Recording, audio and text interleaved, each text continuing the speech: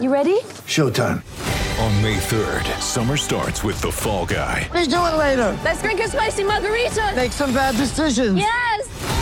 Audiences are falling in love with the most entertaining film of the year. Fall Guy. Fall Guy? Fall Guy. That's what the poster said. See Ryan Gosling and Emily Blunt in the movie critics say exists to make you happy. Trying to make it out? Nope. Because I don't either. It's not what I'm into right now. What are you into? Talking. Yeah. The Fall Guy. Only in theaters May 3rd. Rated PG-13. Do you have more month at the end of your money? Get yourself a lower monthly payment, pay off all your credit card debt, and even skip your next 2 house payments at savewithconrad.com. NMLS number 65084, equal housing lender. It's no cost, no obligation, and we're licensed in more than 40 states. Get a quick quote right now. Find out how much money you can save for free at savewithconrad.com.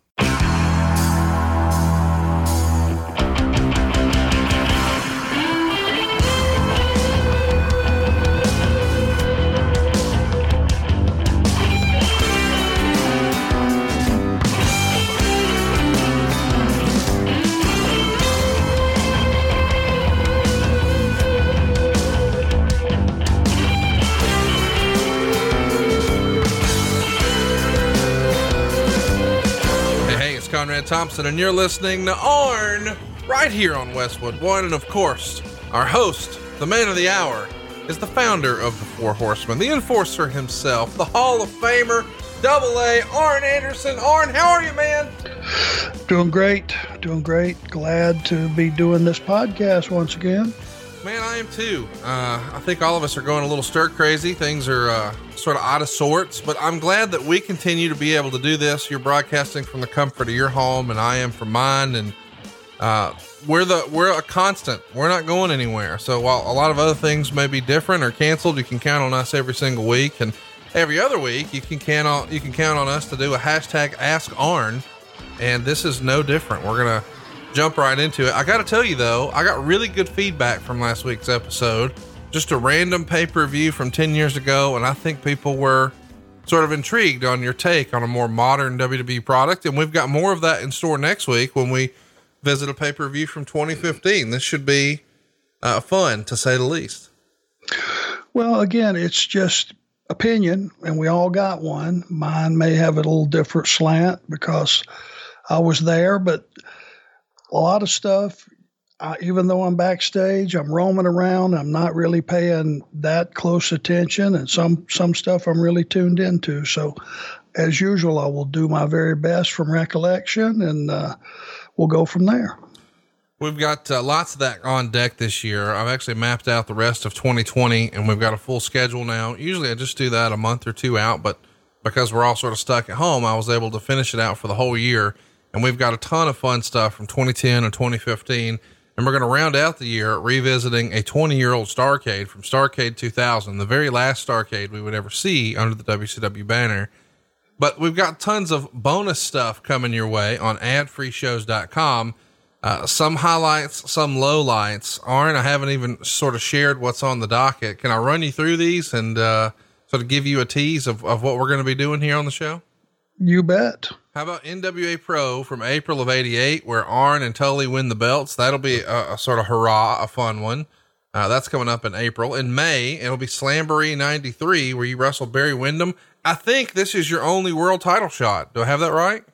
Yep, it sure was. So that's sort of the best of times. In June, well, maybe it's a little more worst of times. We're going to revisit Great American Bash 95, where unbelievably you lost the television title to Renegade. I'm sure you're not really exactly thrilled to go relive that one. Well, how you take the bad with the good, and we'll go back and feel our way through it. July, though, it's more of the good. The very first War Games, 1987. Was there more memorable War Games than the first one? The Match Beyond? I mean, it really captivated the imagination, did it not? Yeah, because everybody that stepped through that cage didn't know what to expect. None of us knew the way it was going to shake out, and you got to live it, and you got to be in one of those matches before you can truly get a feel for it, and that's what we'll go back and try to recapture. August, we're going to revisit a tag title win on Clash of the Champions, where you guys picked up a win over Steve Austin and Brian Pillman, the Hollywood Blondes. And of course, when I say you guys, I mean, one of your favorite tag team partners, Mr. Paul Roma. Clash of the Champions title win over Austin Pillman. That's a pretty fucking big time deal. You better believe it. And not knowing where Austin was going to go at that time, he was already on his way. You know, it makes it even bigger.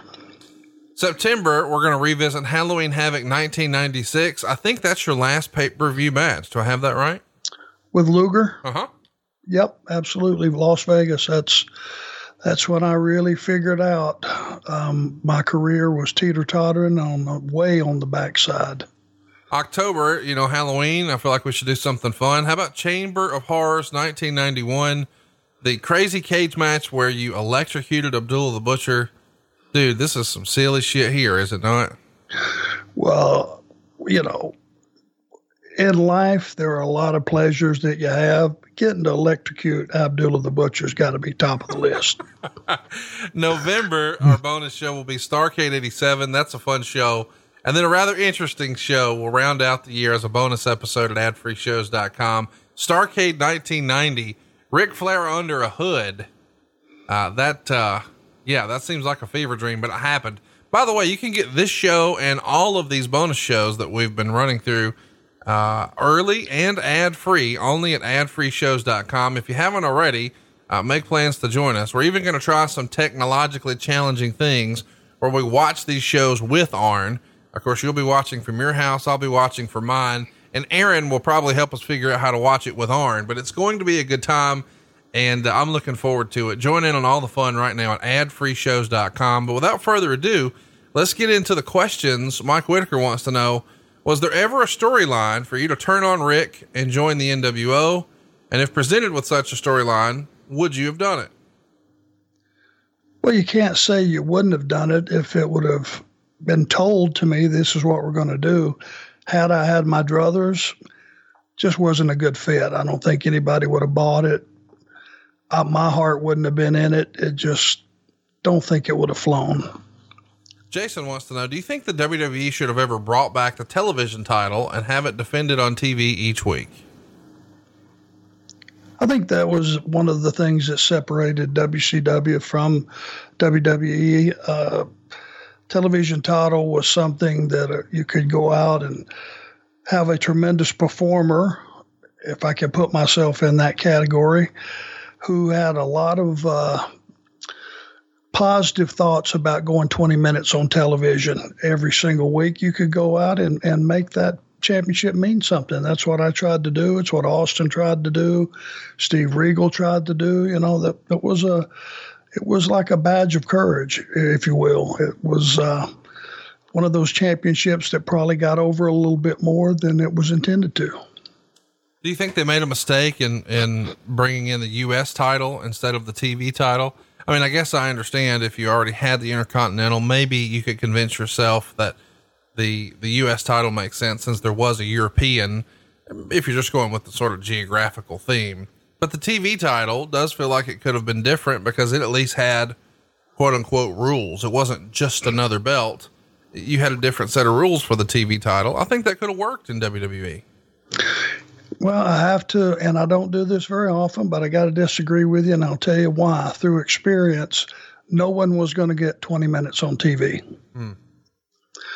So if you're trying to have that same championship mean as much, you had to get, that was the whole thing.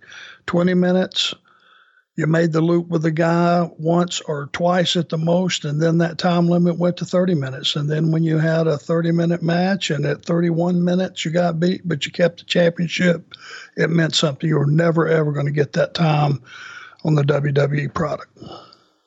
Jason has an interesting question. I don't think I've ever seen it sort of put this way. Do you think that at any point Ole was ever jealous of Flair being the quote unquote leader of the Horsemen, champion and center of attention? And I think this comes to us as a question, Arn, because over the years, we've seen Ole do a ton of interviews where he would sort of point out that he was annoyed with Rick and he wanted to make him the champion. So he was out on the road more and he didn't have to deal with him as much. And he felt like he had the same match every night and he wanted to have a 40-minute match and he could have had the same match in 10 minutes and just on and on and on, the same criticism of Ole. Do you think that there was perhaps some bitterness that Rick was sort of quote unquote the guy, and maybe Ole was not at that point? I don't think it's ever been with Ole about being the champion or being the very top guy, because there was a time when, he had his hands on the throttle. He could have made himself champion if he'd wanted to. Right. If he would have pushed hard enough for it. He didn't. I don't think Ole ever wanted to be the world champion because he knew the travel that was involved. He definitely would not have been up for that. He knew the number of days working that involved. He would not have been up for that. Any problems that they had, it could have possibly just been over, and I don't think it was jealousy over money, because Ole, when you're owner or part owner of a company back in the day when he was, and plus he was working on top, Ole made a very, very good living.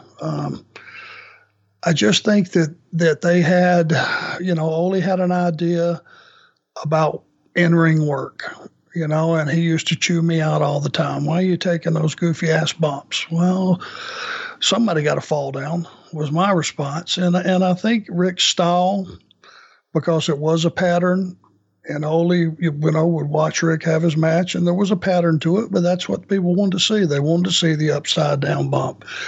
They wanted to see him take 2 steps and fall on his nose. That was part of the deal. And before Rick put the ha-ha into his matches, Rick would go out and he would chop you to death for 60 minutes, and he didn't get over doing the ha-ha. He was just able to add the ha-ha in after he got over. And I think that was the discrepancy between Ole and Rick. It was the style of work and the style of match, I think. One last question from Jason. He says, if you and Tully were going to stay in the WWF, were you guys going to drop the titles to Demolition at WrestleMania 6? It's an interesting question. I don't think we've ever talked about what the creative could have been had you stayed with the company. Did you have any idea what the plans were for you guys moving forward had you stuck around? Well, they had a history. Demolition had the titles for a long time, I think right at a year before we took them. So if we had to stay, there would have been no problems. If the guy's word would have been good and our money would have been right, I think he would have went with us because it was working. The only reason it got cut off short, obviously, is because we put in our notice. But we could have very well held those titles for, a year or so and made the rounds with every team that they had or every team that came in. It would sure have been a blast. It's a shame it didn't work out. Certainly wasn't on our end. So a more lighthearted question here. James wants to know if you've ever seen Buff Bagwell and his appearance on the Gigolo series that was on Showtime, where he portrayed himself as a male escort. Heard about it. Not my style of viewing. I don't care what anybody does when they close their bedroom door. None of my business. Just not my first choice. I'm a Discovery Channel guy. But anyway, I never saw the show, did hear about it. I heard all kind of rumors about all these huge amounts of money those guys were making. Who knows? If it worked out for him, good for him. Well, let me just say you didn't miss much. Owen wants to know, he says, recently Ric Flair has said that The Rock is making a biography picture on him and also a television show being developed by someone else and his character in the 1980s. Of course, we've heard about lots of interest in this over the years, and who knows if it'll ever happen, but let's pretend for a minute, hypothetically it does. Owen wants to know, who would you like to have play yourself, and who might be a good person to portray Ric Flair? How about me playing me? I like that. I mean, I've always looked, from day one, everybody says I looked 40. Yeah. When I was 25. Now I'm 61. They say, okay, you look 50. So, I think with a little Just for Men beard dye and a few touches here and there, maybe something to hold my gut in a little bit, I just play me. That'd be fun. I'd be for that. How about the Lion King or the Tiger King or whatever he is? Have you seen that? That's on Netflix right now. That's awesome. Playing Rick.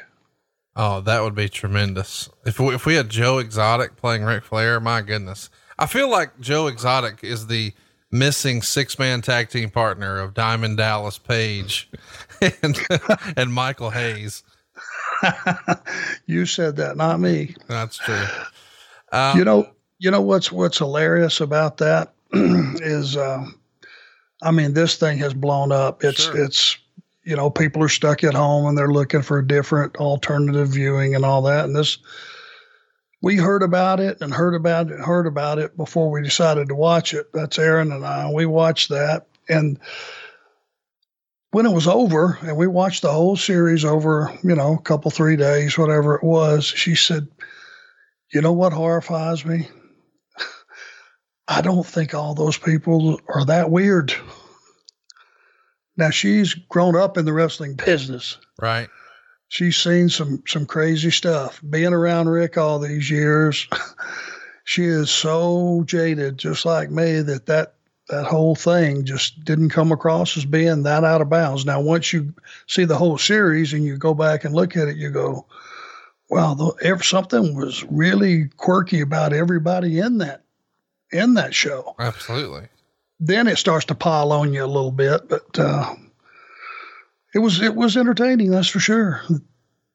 It's remarkable that that's the takeaway, because I think a lot of people have sort of drawn a correlation between some of the silliness of that show and professional wrestling. We saw a Tiger once come to the ring in WCW with Scott Steiner. Do you remember Ric Flair or any of the boys ever saying he wanted to buy a fucking big cat? Absolutely not. He had a real big dog once, Sergi, but I don't know about having, I don't know about having a lion or a tiger just roaming around. I think the only thing Flair ever collected over the years were deers, the 2-legged kind. Michael Eldridge wants to know, was there ever a time Arn came close to, or actually did have a quote unquote accident in the ring? And to be clear, Arn, he's not talking about maybe a slip and fall. He's talking about the bubble guts. No, I lucked out and I did not. Knew a few guys that did. That was usually when somebody would be sick or something and probably shouldn't have been in the ring, or maybe they ate too late. Never had one of those deals. Thank God. That would have been very uncomfortable. Michael Eldridge also has a good question about some of the sillier moves, in wrestling, like the people's elbow or the 5-knuckle shuffle. Do you have any thoughts on the entertainment aspect of those moves being, I don't know, quote unquote, devastating or finishing maneuvers? Well, as long as everyone understands what they are, the hard ass in me, the guy that grew up in this business, wants everything to be, at least on the surface, legitimate, look legitimate, feel legitimate. If you get jarred around a little bit, so be it. That's what we do. But that's part of the entertainment part of these guys, The Rock, part of his routine is lighthearted, Same thing with Cena, they got to put a little bit of entertainment in there. That's what they do. That's what makes you feel good about them, is they entertain you a little bit. We all have our preferences, and everything can't be a kill shot, but I see where he's coming from. Yeah. Listen, as silly as it may have been, people loved it. Last one from Michael. This is an interesting one. He's going to say, you've got to make a choice here. And I think you'll have fun with this. A scaffold match. B, you are the Glacier gimmick. Or C, you're the honorary member of 3 Count. What would you pick? Wow. What does he want? Why don't he just still get a 10-foot hole and have me jump in it and cover me up? Arn as Glacier fucking makes me laugh out loud almost as much as you and Hurricane Helms dancing together. Well, listen, I could do a boogaloo if I needed to. That's no big deal. And a slow moving block of ice, which is the way I think the voiceover went when they were trying to promote Glacier, a slow moving chunk of ice. I could pull that off. that's about what I am, a slow moving something. I don't know if it's a block of ice or what, but these days I can pull that off. Big Extra wants to know, hey, Arn, you've mentioned a few times how your son Brock wants to get in the business. Is he still pursuing that? How's it going for him? And who's training him, if anyone? Yeah, we've been to the ring about 8 times. Of course, this catastrophe we're going through worldwide has put the brakes on that for now, but we're not under any short time on this. It's going to be when he's ready, and it's going to be down the road, but so far he's handled it real well. He's doing real well. You know, he has studied and watched and everything you can do from an outside perspective. And, you know, he's came home, he's been sore, he's took a bunch of hot baths, and he's realized that it's a tough business, and he's doing a great job. I have nothing but positive thoughts about where he may go in the future. Lots of folks really love your promo work back in the day. And I think most of the time what they point to is the stuff you did with Jim Crockett Promotions. But Bad Money Slim points to a promo from July 29th, 1996. The NWO had jumped WCW wrestlers, including yourself. And then the next week on August 5th, the Horsemen beat up the Booty Man and sent a message to Hogan. And you have a line that says, they send one of yours to the hospital, you send one of those to the morgue. He thought it was such a great promo, and we'll play the audio here for it now. Me and you will lay out, and I'll play the audio for the listeners here. You've already made a mistake that jumps off the page. You're going to take a baseball bat to a horseman, finish the job, because there's one rule of gang fighting. See, we are the original gang, and we're the most vicious in all of professional wrestling history. They send one of yours to the hospital, you send one of theirs to the morgue. You've already really a tremendous line. Is that just all off the cuff? You thinking about that through the day? How do you put together such a killer promo like that? Even now, when I know what you're going to say, it's a goosebump line. Well, I have to tell the truth. I'm a lot of things. I'm not a liar. There was a little plagiarism there. I stole that line from the Untouchables. Sean Connery. The promo itself, other than that one line, did come from me. And in the previous week, when the NWO had beat myself up and beat Rey Mysterio up and all those guys, and they loaded us all into one ambulance. And there's Rick and there's Sting, and they're sitting across from each other, and with all their storied history, that became real in that moment. And the next week, it just felt real. And promos are something, number one, if they're not a promo, if it's the person basically just recapping history and doing it in his own way, it doesn't come across as a promo. And I think that's the secret, is don't talk at the audience, talk to the audience, and give them something that in their everyday life that they can relate to what you're trying to say. And if you hit home with most people in that fashion, it will resonate with them and your message will get through. And that's just what I tried to do, and speak to everybody on their level where they could understand what I was talking about. And if you're talking about situations on television, sometimes no matter how small, if something happened last week that was match changing or career changing, and it was something that didn't even involve you, but as a character on the show and that being part of a family, you go back and comment on that, it makes it bigger and it makes it real. And it's like, wow, well, he's not even involved with that guy. To go back and spend valuable TV time, it must be important to him. And I don't think we do enough of that. Interesting question here from Jared Robertson that I don't think we've ever really touched on, at least from your perspective. What did you think about Starrcade moving from Thanksgiving to Christmas? And do you think it was just to get away from the Survivor Series? Who knows what their reasoning was? It just, if it ain't broke, don't fix it, you know. And that company, you see so much of that, fixing things that aren't broke. You know, Starrcade is Greensboro, Starrcade is Thanksgiving, and that's it. There's no reason to mess with that. And they went back as a company and ran Greensboro and ran Starrcade for the first time, and they saw the response they got. Should have told them something. Yeah, they should have.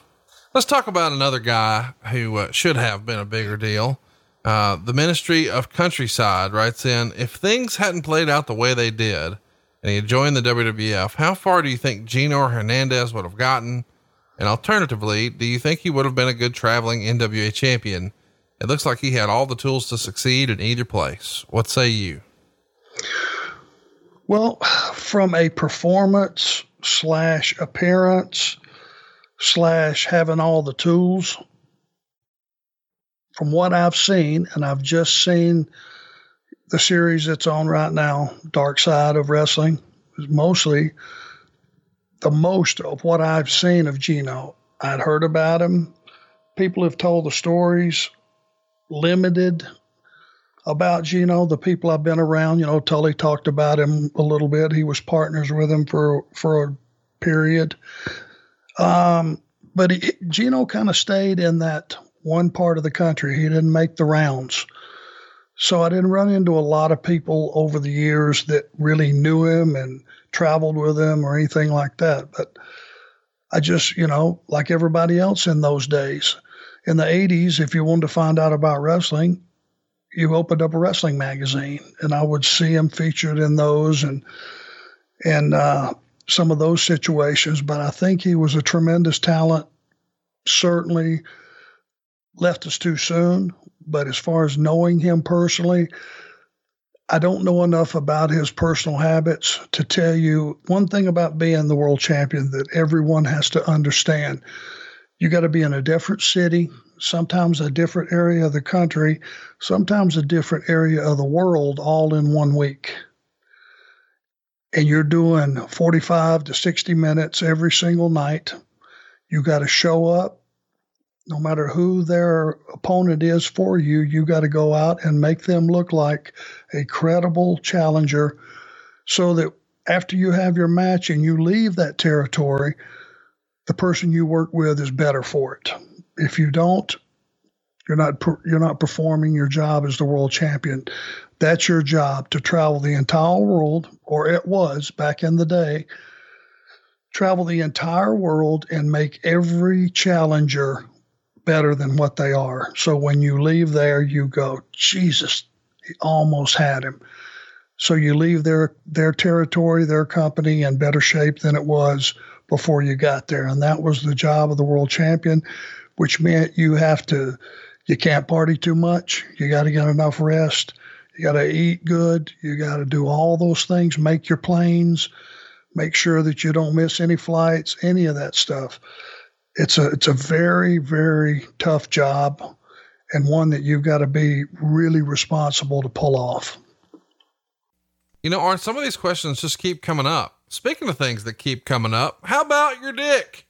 If you love sex, you'll love BlueChew.com. You see, BlueChew.com offers male performance enhancement for the bedroom. At BlueChew.com, you get the world's first chewables with the same active ingredients as both Viagra and Cialis. And a BlueChew.com affiliated physician will work with you to find the right dose and active ingredient that works for you. Chewables can work faster, and the chewables from BlueChew.com can be taken on a full or empty stomach. By the way, the online physician consult is free, so it's cheaper than those other two, and it only takes a few minutes to connect with a BlueChew.com affiliated physician. And if you qualify, well, you get prescribed online very quickly. No in-person doctor visit, no awkward conversation, no waiting in line at a pharmacy. It ships directly to your door, all in discreet packaging. And the chewables from BlueChew.com are made right here in the USA. Blue Chew is going to give you confidence in bed every time. You and your partner will love it, so chew it and do it. And here's a great deal for you guys. Visit BlueChew.com and get your first order for free when you use our promo code ARN. Just pay $5 shipping. That's BLUECHEW.com, and the promo code is ARN. Conrad from Huntsville wants to know, what'd you think when you saw that the Revival was finally released from their WWE contract last week? What do you think? The laugh you just had is exactly what I did. Matter of fact, I got a message from Dawson the night before, which would have made 2 nights ago, and he said about 9 a.m. there'll be some good news show up, and that's all he said. Well, 9 a.m. it hit. It surprised me a little bit that they would let him go scot-free. That's the way it should be. Did you talk to him? Text him. He's got an interesting story about that. If you don't know all the details, so he probably doesn't want me to say it here on the show, but it's an interesting story. It's a different approach for WWE. That's for sure. I'll say that. Well, let he and I talk so that we have a confidentiality, is kept intact. And then maybe we'll talk about it on the next show. It's going to be remarkable because it's interesting. I think so many fans just assume, because they've sort of been jaw-jacking with the Young Bucks on social media for a few years. And in addition to that, fans have sort of fantasy booked that as a tag team match. And then, you've often talked about how much you would enjoy managing them. I think everybody just assumes they're going to show up in AEW, but, and I do think that'll be tremendous. I got to say though, it feels like we need to at least see them in an NWA ring once. I mean, they're working that throwback gimmick. It looks so much like you and Tully and just wrestling on an NWA canvas, even if it's just for one time, just feels like it ought to be. I mean, it's such a cool gimmick, and I'll just think the world of those guys. And I'm glad that they're free to sort of do what they want right now. And it's going to be an interesting summer for them. I would suspect. Wouldn't you agree? I would think they would be the hottest commodity in the business right now. And I think everybody is going to be vying for them. Whoever ends up eventually getting them will be a much better company for it. They are the most unselfish, giving guys I have seen come along in a long time. And they have that same mentality that Tully and I and the Horsemen, the original Horseman and the Barry Windham version, and, that we had, and that was go out and steal the show and make everybody in that arena just blow themselves up, either cheering or booing during that match. And I think these guys have the talent. They have the ability. Wherever they land, they're going to be very, very lucky company.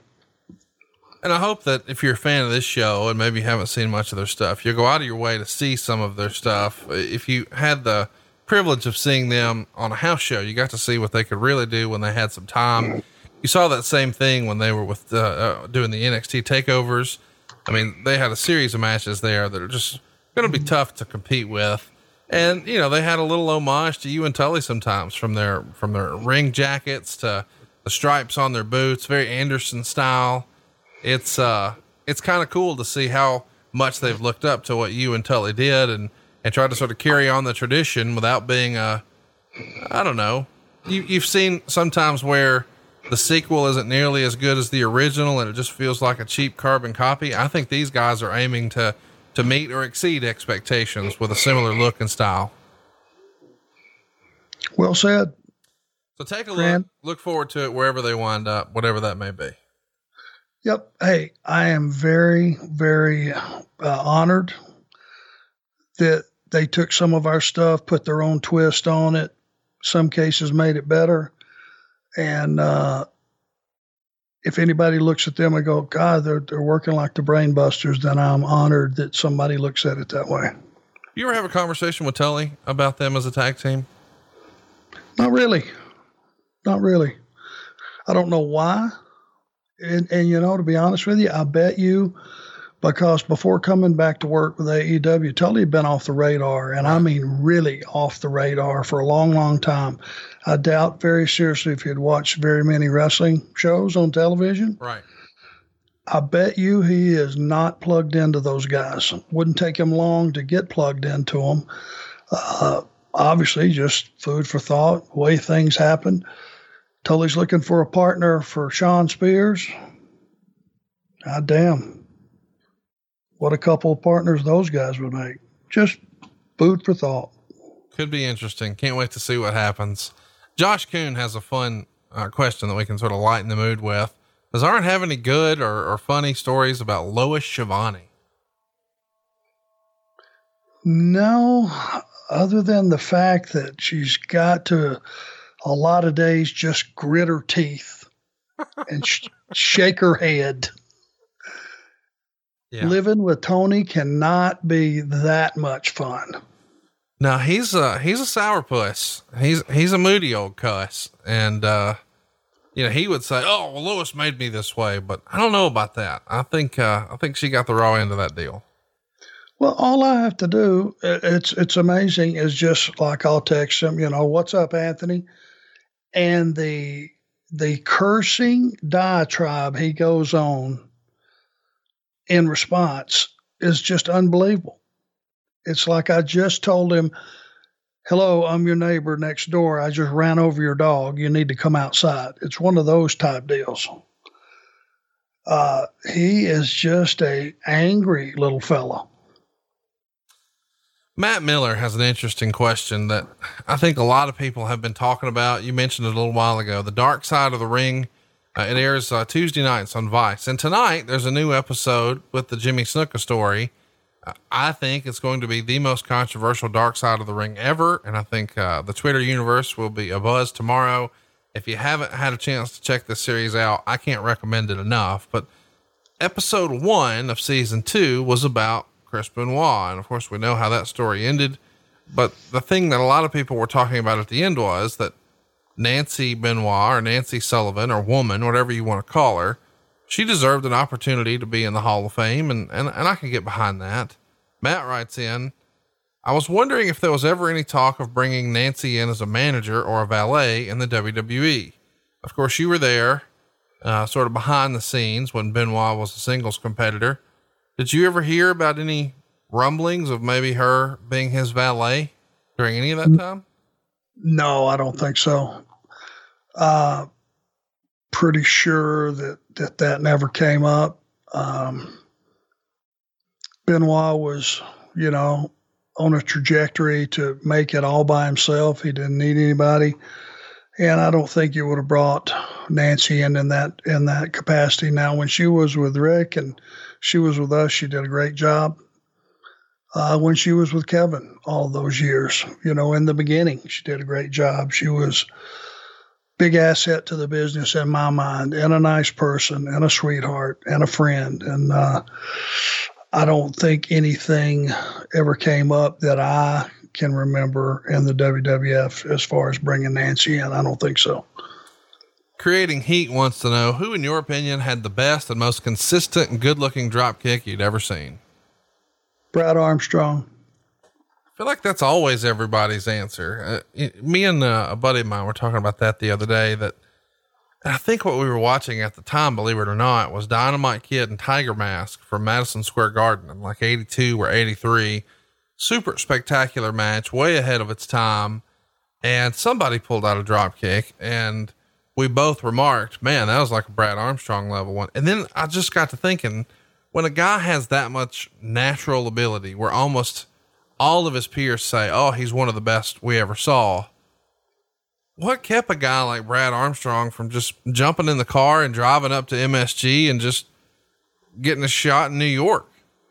Was he just content and raised in an era where, your life was, you go wrestle and then you spend the next day at the beach? And if you're doing that, man, what more is there to ask for?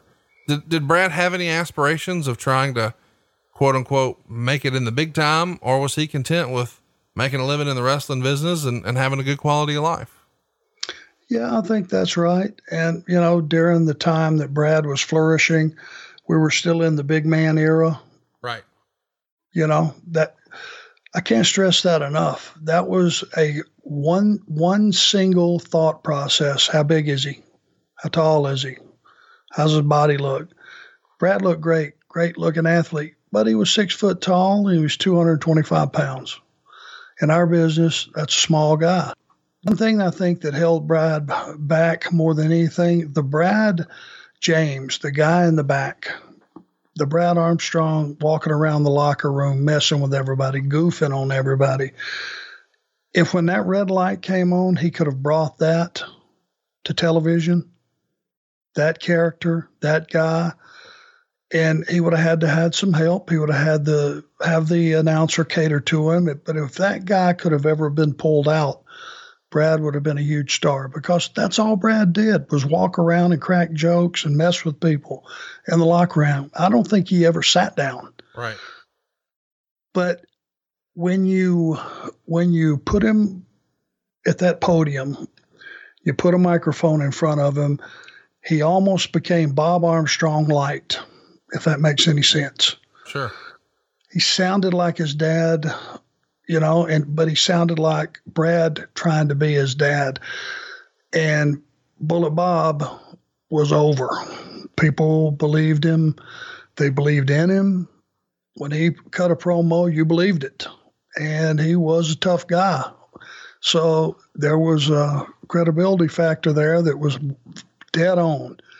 And I think Brad, if he could have ever pulled that off and just been himself in front of that mic, God knows where he would have been. I can tell you, and we find ourselves talking about him all the time.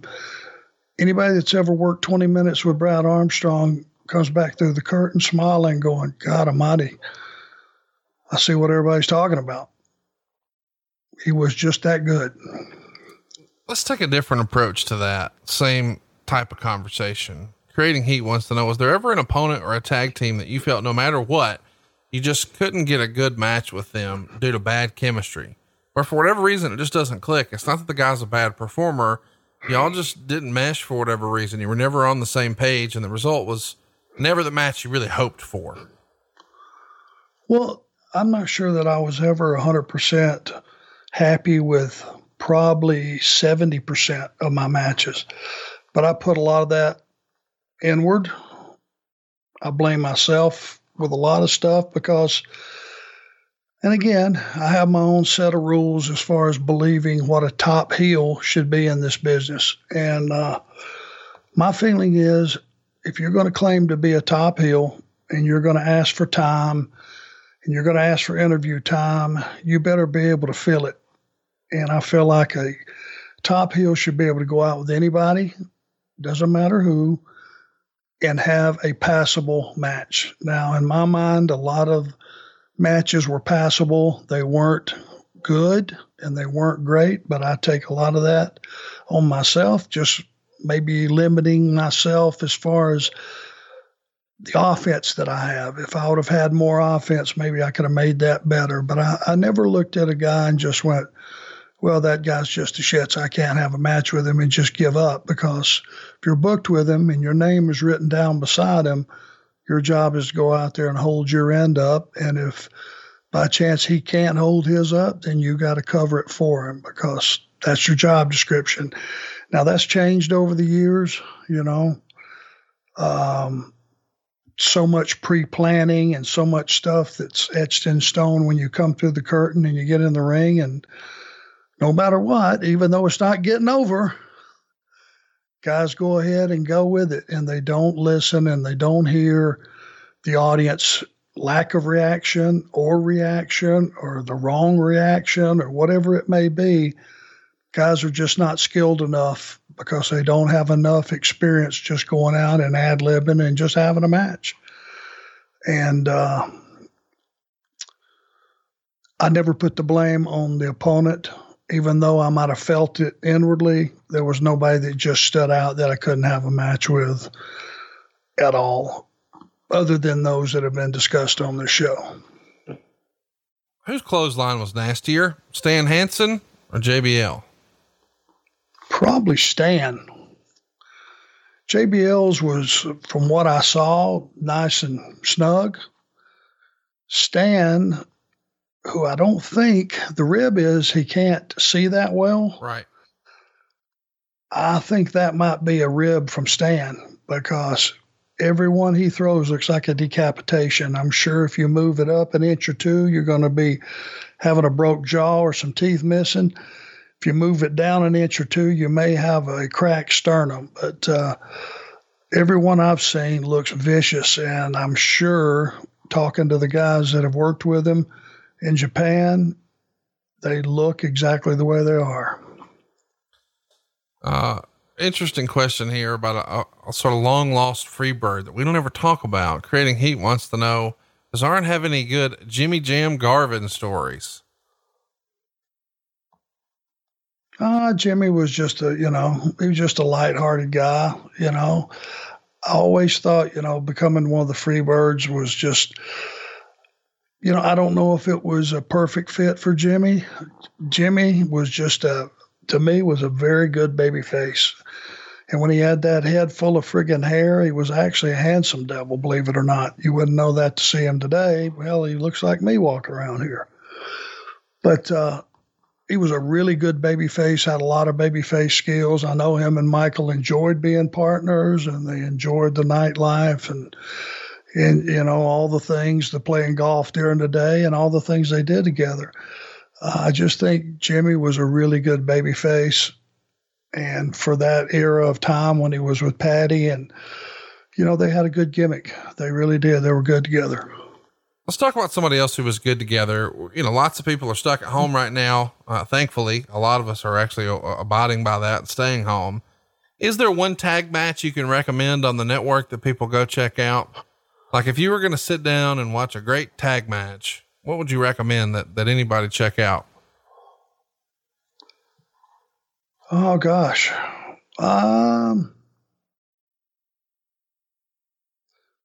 Can I say us? Of course you can.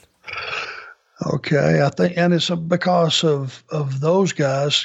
Go back and watch any of the Brainbuster Rocker matches.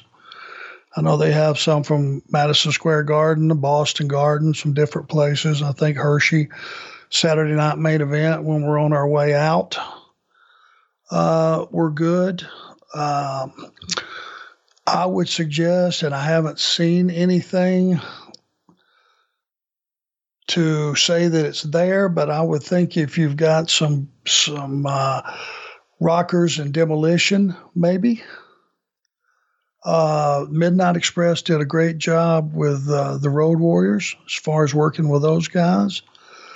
Tully and I, maybe from Chicago, working with the Road Warriors.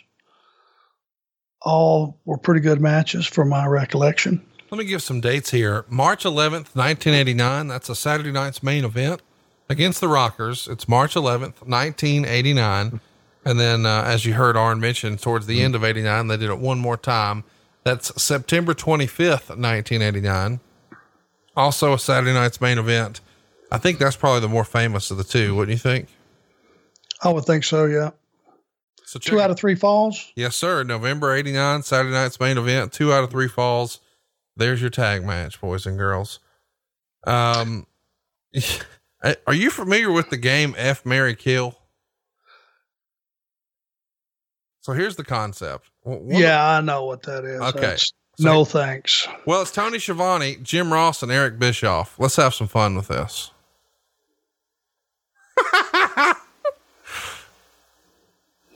You got to marry Tony, right? Lord. No. Okay. He's too horny. He'd be following me around all over the house. He's got about 8 kids. That's true. I didn't think about that. Well, goddamn, that's a horrifying thought. You couldn't marry JR either then, because if you follow him on Twitter, he's rip roaring ready to go thanks to Blue Chew. Yeah. No thanks. I can't imagine you. And I love JR. Just yeah. So you're marrying Eric Bischoff? No, I'm going to stay single. I had a feeling that's where we would wind up, but it's always worth asking. No disrespect, Eric. I just, I would like to go see his place out in Montana. I bet it's gorgeous. Probably free of all this stuff we're going through here these days with the coronavirus, but that's about where it ends. How about he told me yesterday on the show that there's 6 people per square mile in his state. 6 people per square mile. Wow. Well, if those folks will just stay out of town, they should be free and clear, right? I mean, you got to think.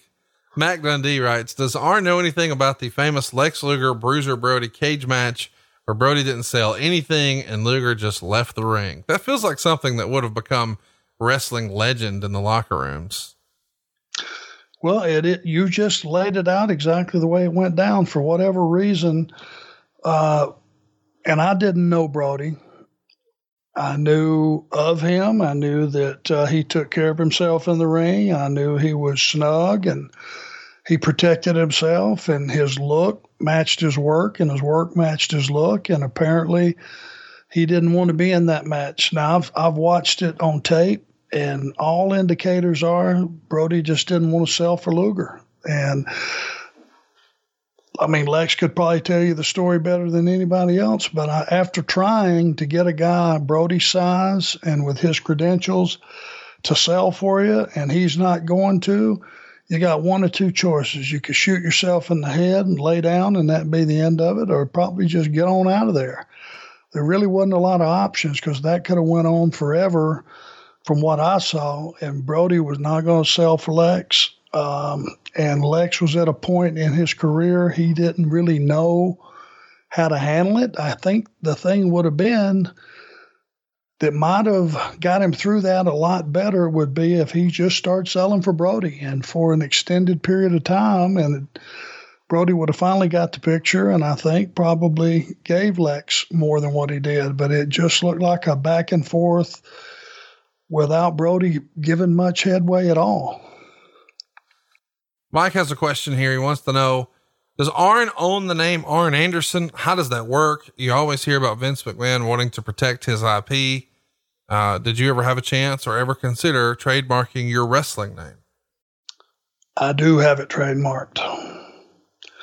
And I think you and I had a conversation when I was taking you from my home back over to your temporary condo, which is over close to my house. I was taking you back home after we had our discussion about doing this podcast, and I said something along the lines of, I sure would like to make some money off of being me since everybody else has. Yep. Remember that? I do. And came across an excellent lawyer through some connections that I have. And he was able to get my name trademarked. It is up in my trophy room right now. And I can spend at least the next 7 years and longer than that if I renew it, being me. And being me is really no barrel of monkeys most days, but there's sometimes it's okay to be me. And I like to be able to do that when I need it. Shout out to our gimmick attorney, Mr. Michael Dawkins. Bingo. Greg writes in, would a healthy 25-year-old Arn have wrestled at WrestleMania this year, or would he have stayed home? No, I would have wrestled.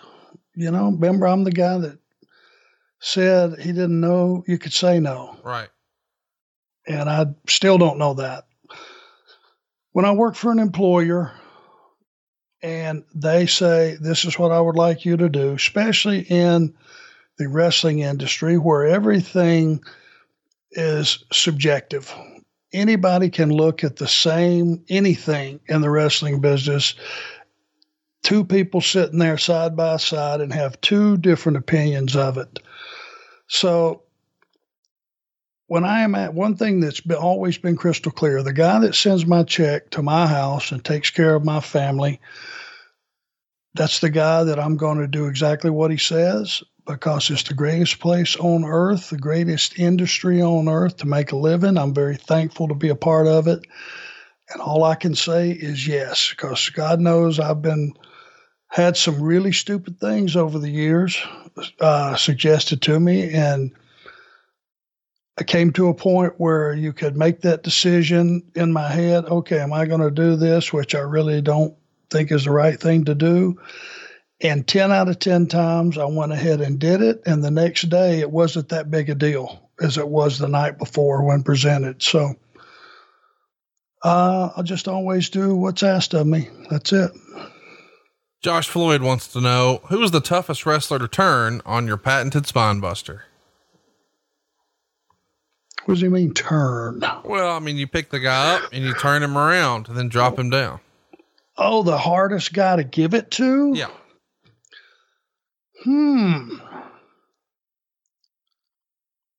Well, the one that you would have thought it would have been Vader. But he was one of the easiest. Huh. Just showed what an athlete the guy was. I mean, this guy was 400 and some pounds. And it just felt like he floated up. And a lot of that is on his timing and just going with it and letting me, if he'll start up, I could get the rest of it done and get him turned. Barry Darsow, Demolition, took a great spine buster. I don't really have anybody that's really made it look horrible to my recollection, so nothing comes to mind. John Ryan wants to know, what are your thoughts on Kevin Dunn? Next. I like it. Interesting question from Ben here. Any fun or interesting stories of working with the Hart Foundation and the WWF?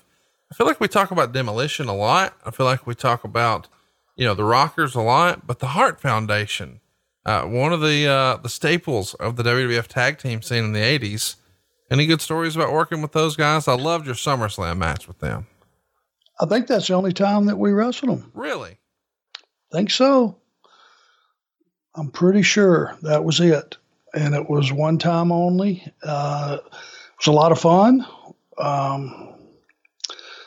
And it was at a pivotal point in our existence. I think most people thought we were going to lose that match. Yes. Which always makes it nice. And we had enough time. There's that word again, having enough time. Neidhart was a steamroller. Brett was the technician. So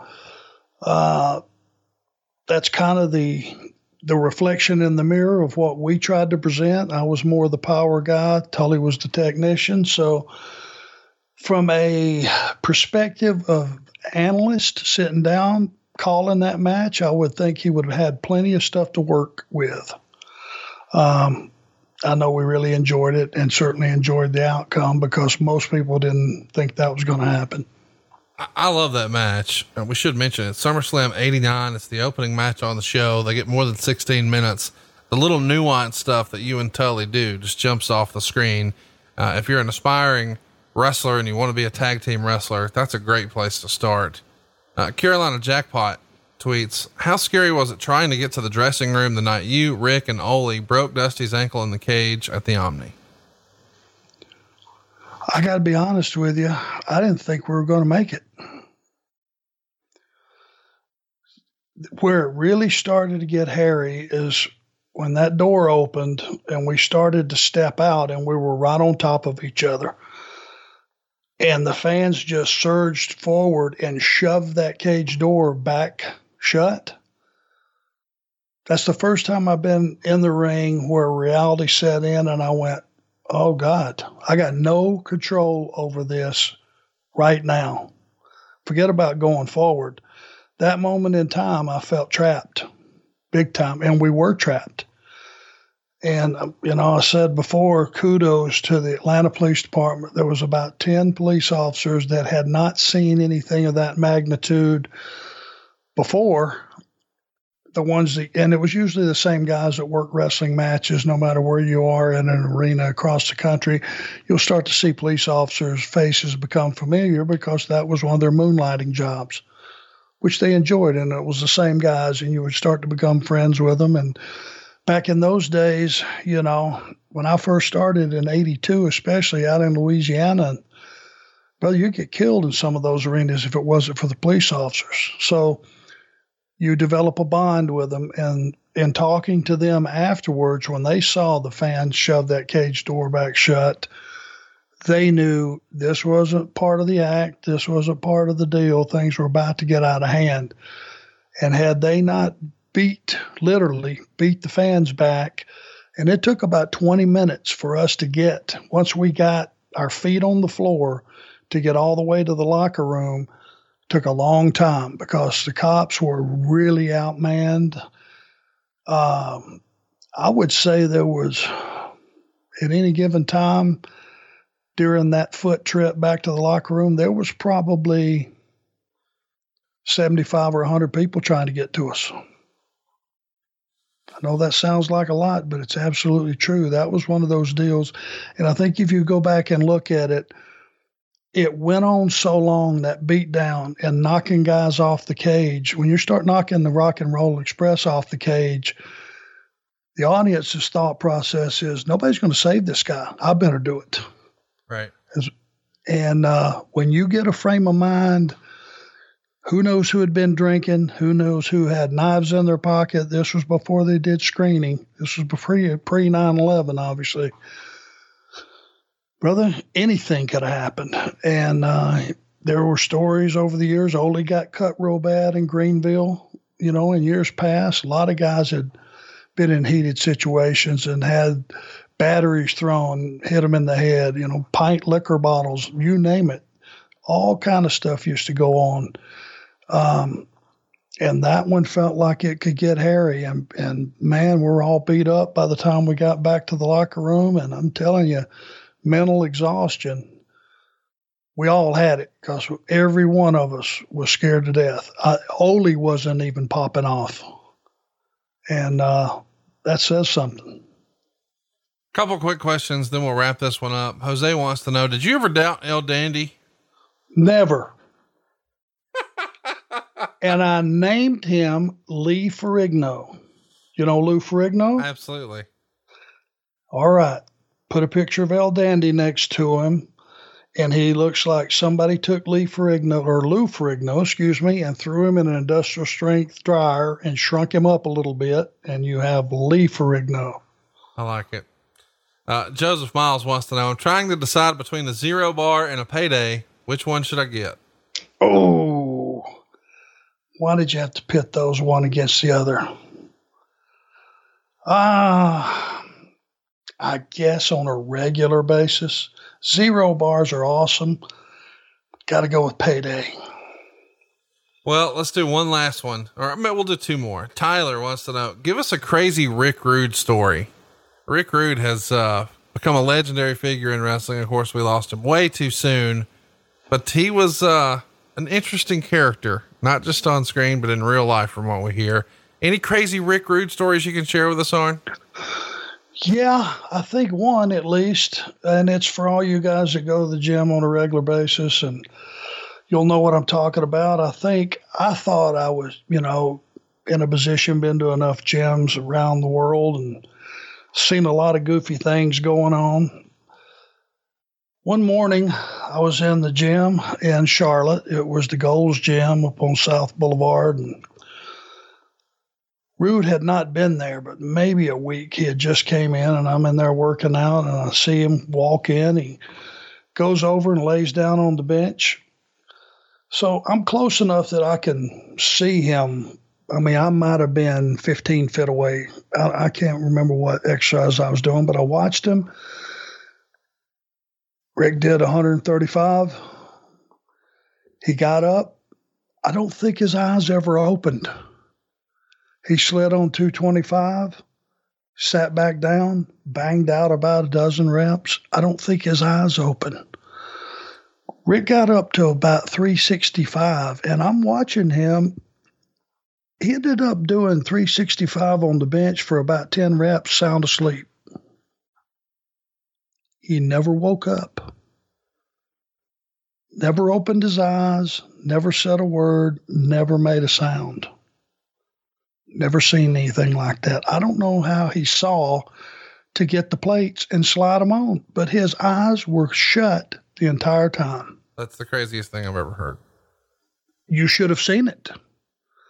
I mean, it's one of those things where you're looking at a guy, and I kept kind of looking at him so that he would make contact so I could cross the distance and introduce myself, because he had just gotten to the territory. I'd never met him. I was waiting for him to look at me, and it was like an unobstructed view. He never said a word. He never opened his eyes. It's the damnedest thing I ever saw. Last one, then we'll wrap this one up this week. Francis Reyes wants to know, what's the strangest thing you've ever been given by a fan? Well, there's one that really jumps off the page. It wasn't a gift, but I guess it was. It was at a signing, I want to say, in Detroit, and it was a pretty big one. We were all there. It was a the first time the Horsemen had been back together outside of Greg Price's show in Charlotte. And I'm not sure if this was before that or after that, but it was all of us and Barry and Tully and Rick and JJ and myself. It was a couple of days right outside of Detroit. It was a big one. And a guy walks up to me, and we're signing, and it's really busy. We're having a good day and meeting a lot of nice fans and a lot of people. And the guy walks up. He's got on a tank top, and he says, "I just want you to know, ever since I was 5 years old, you've been my favorite." And it's no one has ever came close, and was really generous in his comments and very nice and so polite. And he said, "No, I don't think you understand." He says, "I'm your biggest fan." Well, thank you, and very kind of you. I appreciate it. He says, "I'd like to show you something if you don't mind." I said, "Well, sure." I thought he was going to pull out a picture of me with him as a kid or something. And he pulls that tank top over to the side, and he has a picture tattooed of me on his chest. Oh. Would you mind signing this? Now, I've never refused signing anything for a fan. If that's what they want signed, it means apparently a lot to them that it's that item. Not an issue. This one weirded me out. It just did. I just said, well, I'd rather sign something else because, you're eventually going to have to, tomorrow morning or something, you're going to have to take a shower, and it's probably going to just wash off. Why don't you let me sign something that you can keep?